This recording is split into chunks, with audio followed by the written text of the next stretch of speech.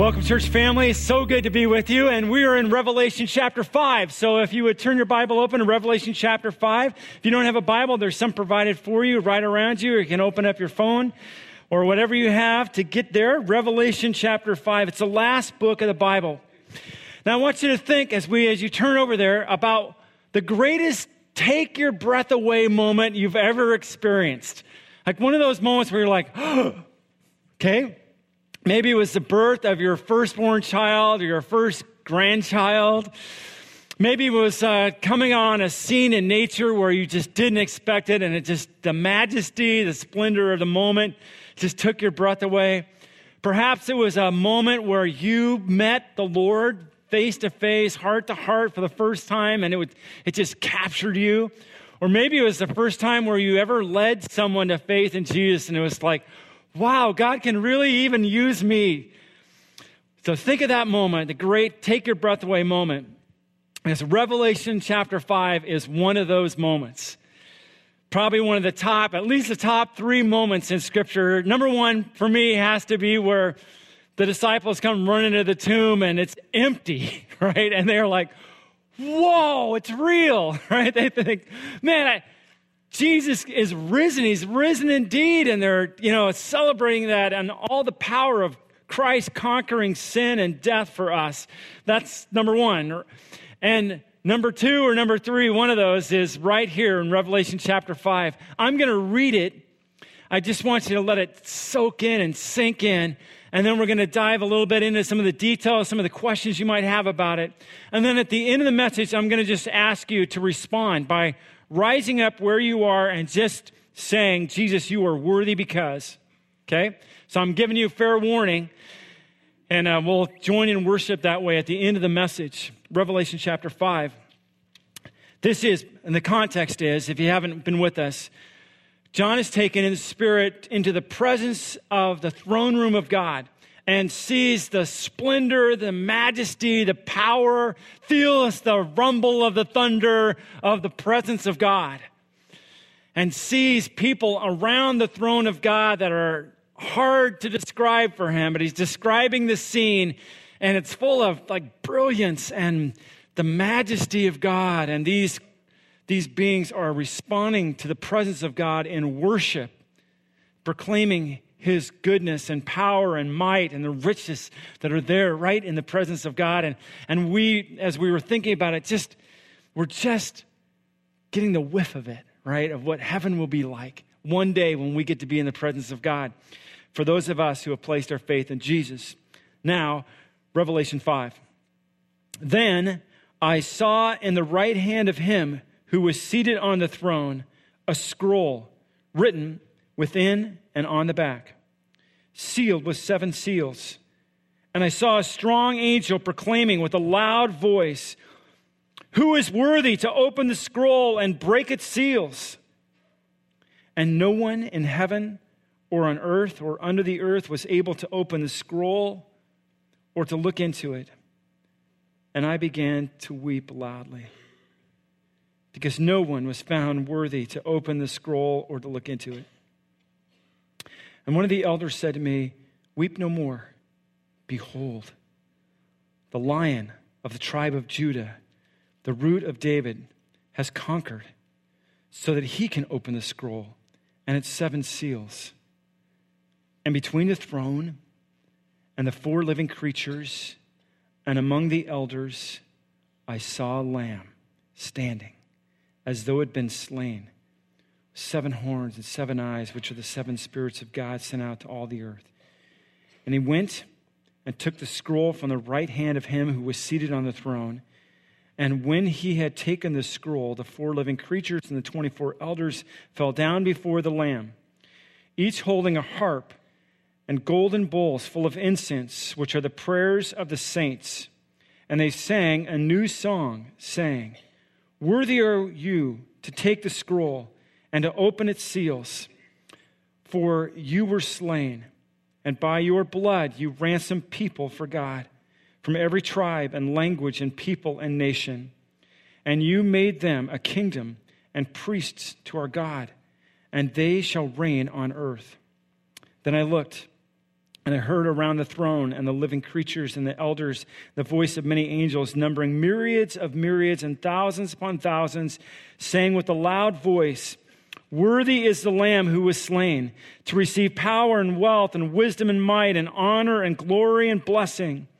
And I heard every creature in heaven and on earth and under the earth and in the sea and all that is in them saying, "To him who sits on the throne and to the Lamb be blessing and honor and glory and might forever and ever."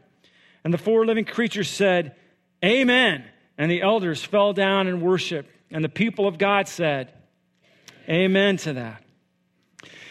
So, when we began the series in Revelation, if you missed it, we said Revelation is not just a book about the details of what's going to happen next. It's a book that reveals, first and foremost, the living Lord Jesus Christ to us in his splendor and majesty. And I don't know what image of Jesus that you had when you walked in the doors today, but Revelation chapter 5 helps fill in the blanks that you might have. That he's not just simply a prophet who walked in Judea in the first century, but he is the reigning almighty God, full of power and majesty and strength.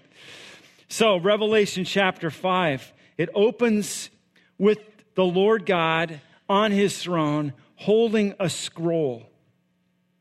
And the scroll, a lot of people have guessed about what's on the scroll because we don't have it filled in for us.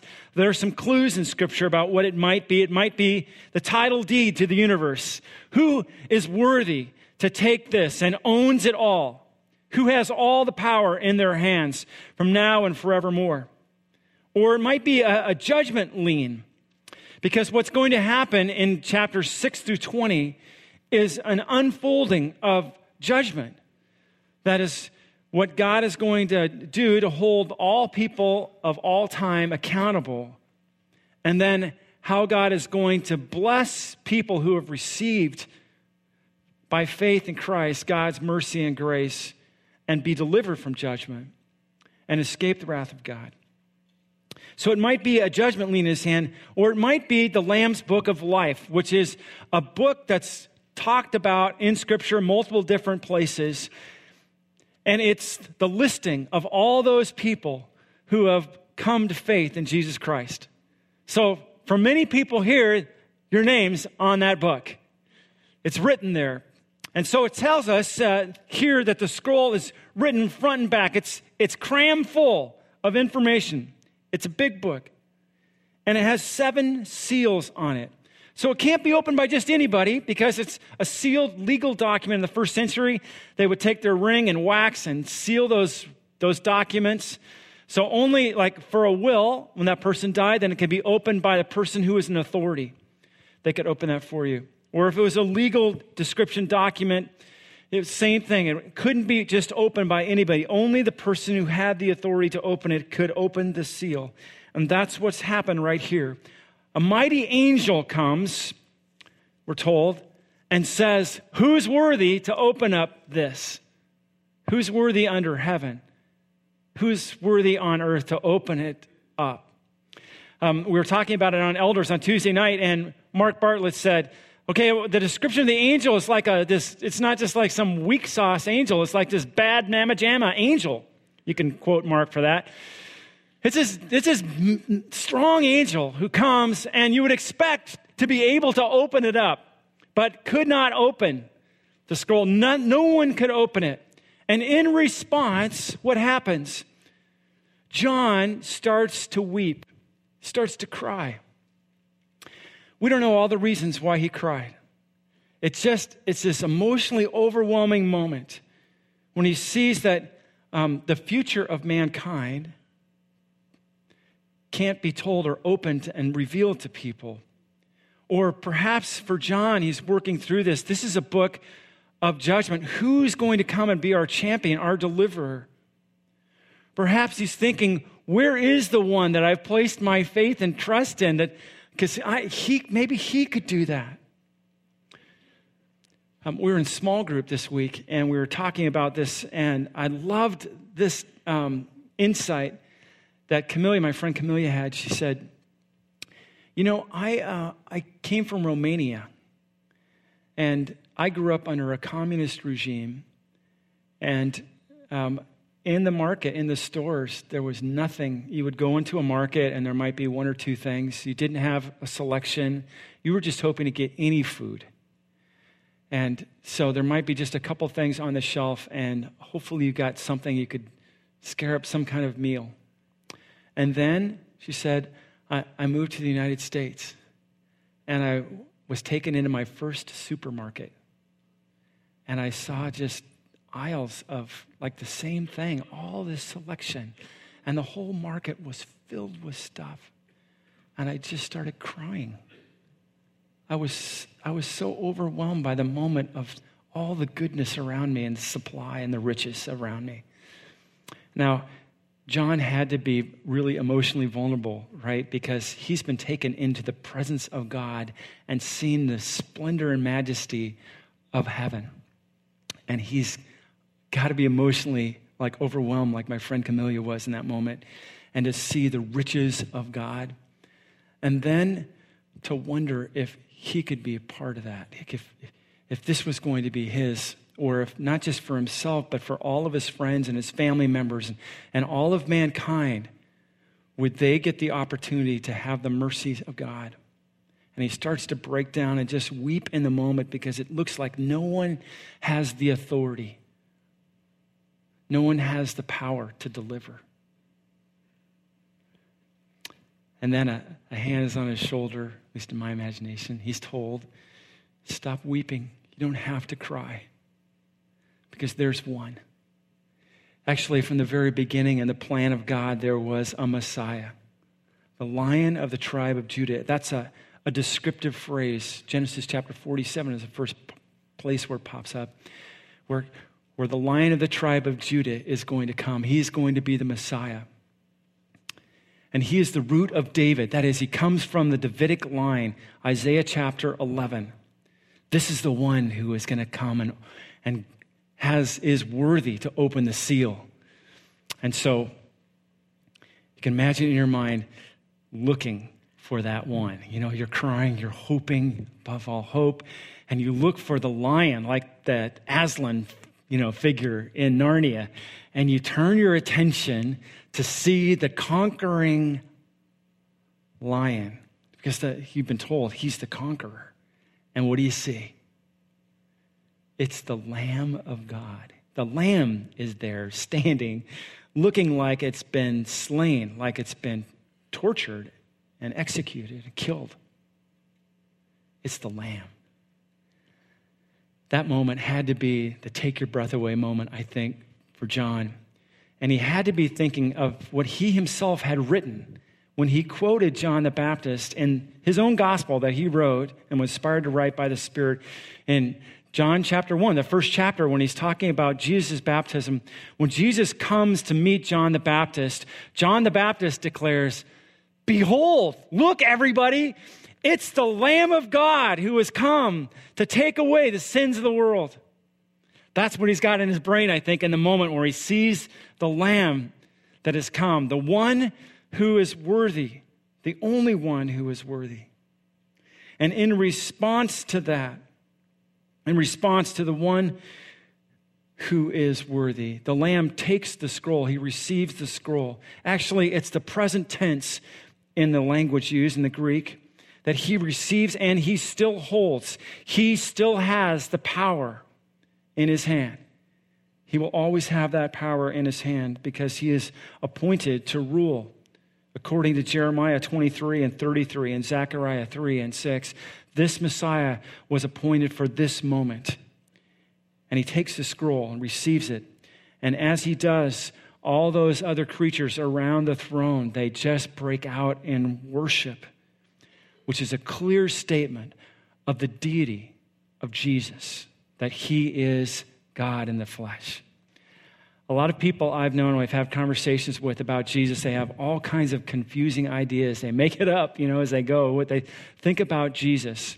But the Bible is very clear about who he is. That he is not only the one who has come to save us and give his life for us, but he is the risen Lord, the Almighty God. God in the flesh, Jesus Christ. And here in Revelation 5, it gives us this a stunning picture of the Lamb who has all the authority. And as he takes the scroll, they all bow down and they give him glory and honor because he is worthy of that. He is worthy of worship. And I love this imagery of the prayers of the saints, don't you? Where you see this scroll mold. Now, it's an image of what happened in the Old Testament. And in the Old Testament, they had pieces in the temple that would be kind of the shadow of what was to come into heaven.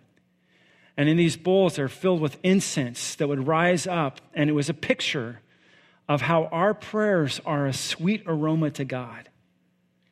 So when you pray today, when you pray this week, you're burning incense in a way.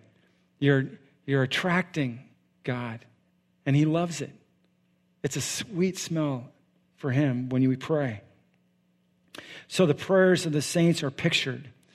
And as this scene unfolds, we're told that there are myriads upon thousands of angelic beings that all of a sudden join in to the chorus of praise. It's this crescendo, the 24 and the 4 living creatures, and then this mass of angels. For the word myriad in the original language is the largest number they can use. So what John is saying is innumerable squared. I can't even number all of these angelic beings that are breaking out in this worship service with loud voices proclaiming the worth of the Lamb, how he alone is worthy. And heaven starts to rock. But it doesn't end there, does it? That's not where the picture in 5 ends.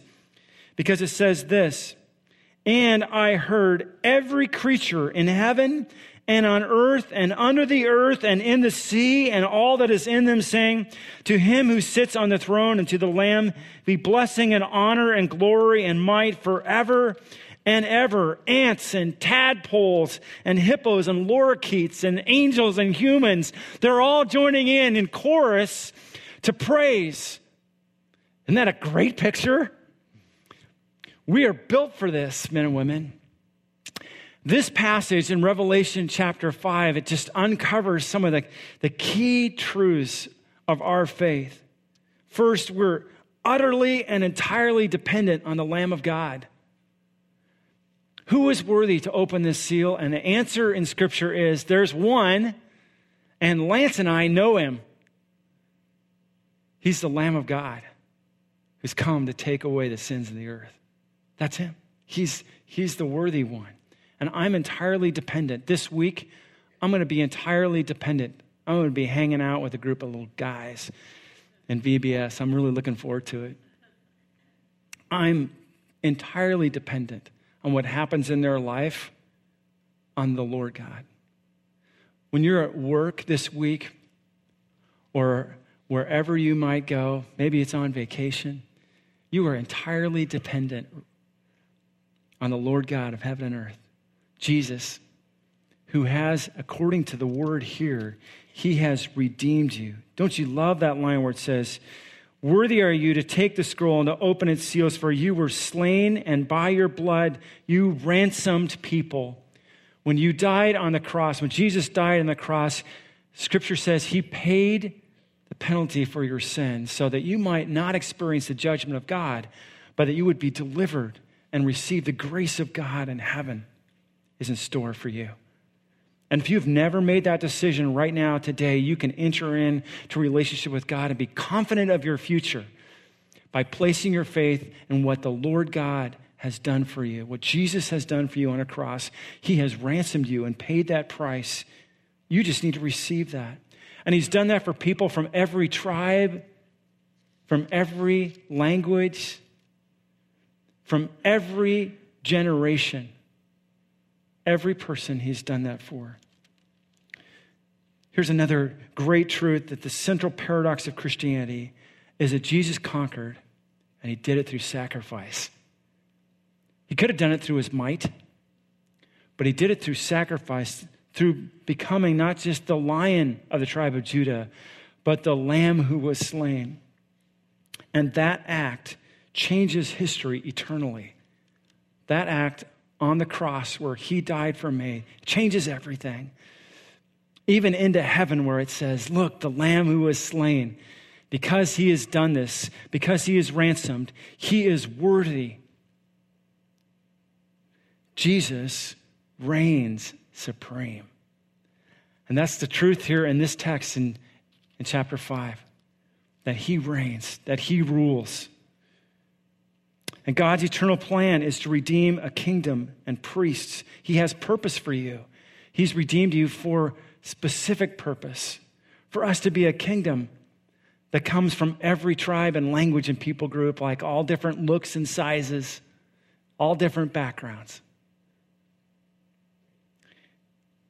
He's done this so that we might be priests, that we might worship, and we might draw other people into worship.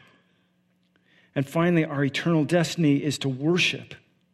That's our destiny. Every creature under heaven to worship and to rule, that he gives us authority. I don't know exactly what that's going to look like. We'll talk about some of the details as we go through Revelation. But I do know this day, this moment, I can participate in the worship of the Lamb. I can join with all the chorus of heaven into this and proclaim that he is worthy to receive it all. So that's what we're going to do right now. I'm going to ask you if you would be bold enough to just proclaim it where you are. If you want to stand, that's great. If you want to keep sitting, that's great.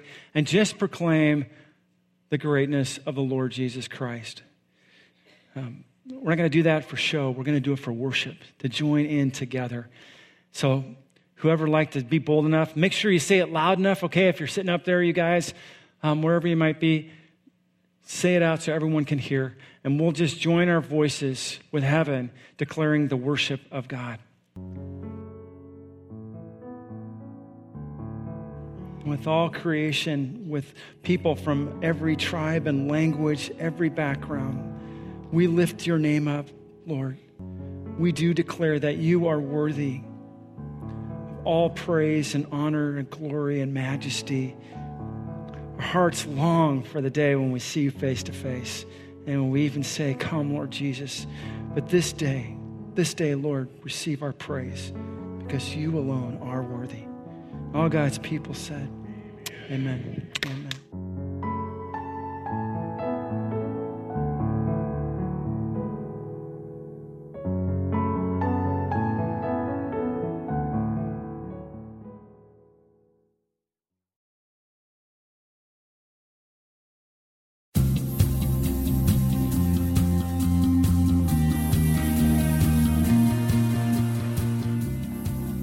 Thank you for listening to the Bridges Community Church Sermon Podcast. Bridges Community Church is located in the San Francisco Bay Area in Fremont, California. For more information on Bridges Community Church, please check out our website at www.bridgescc.org.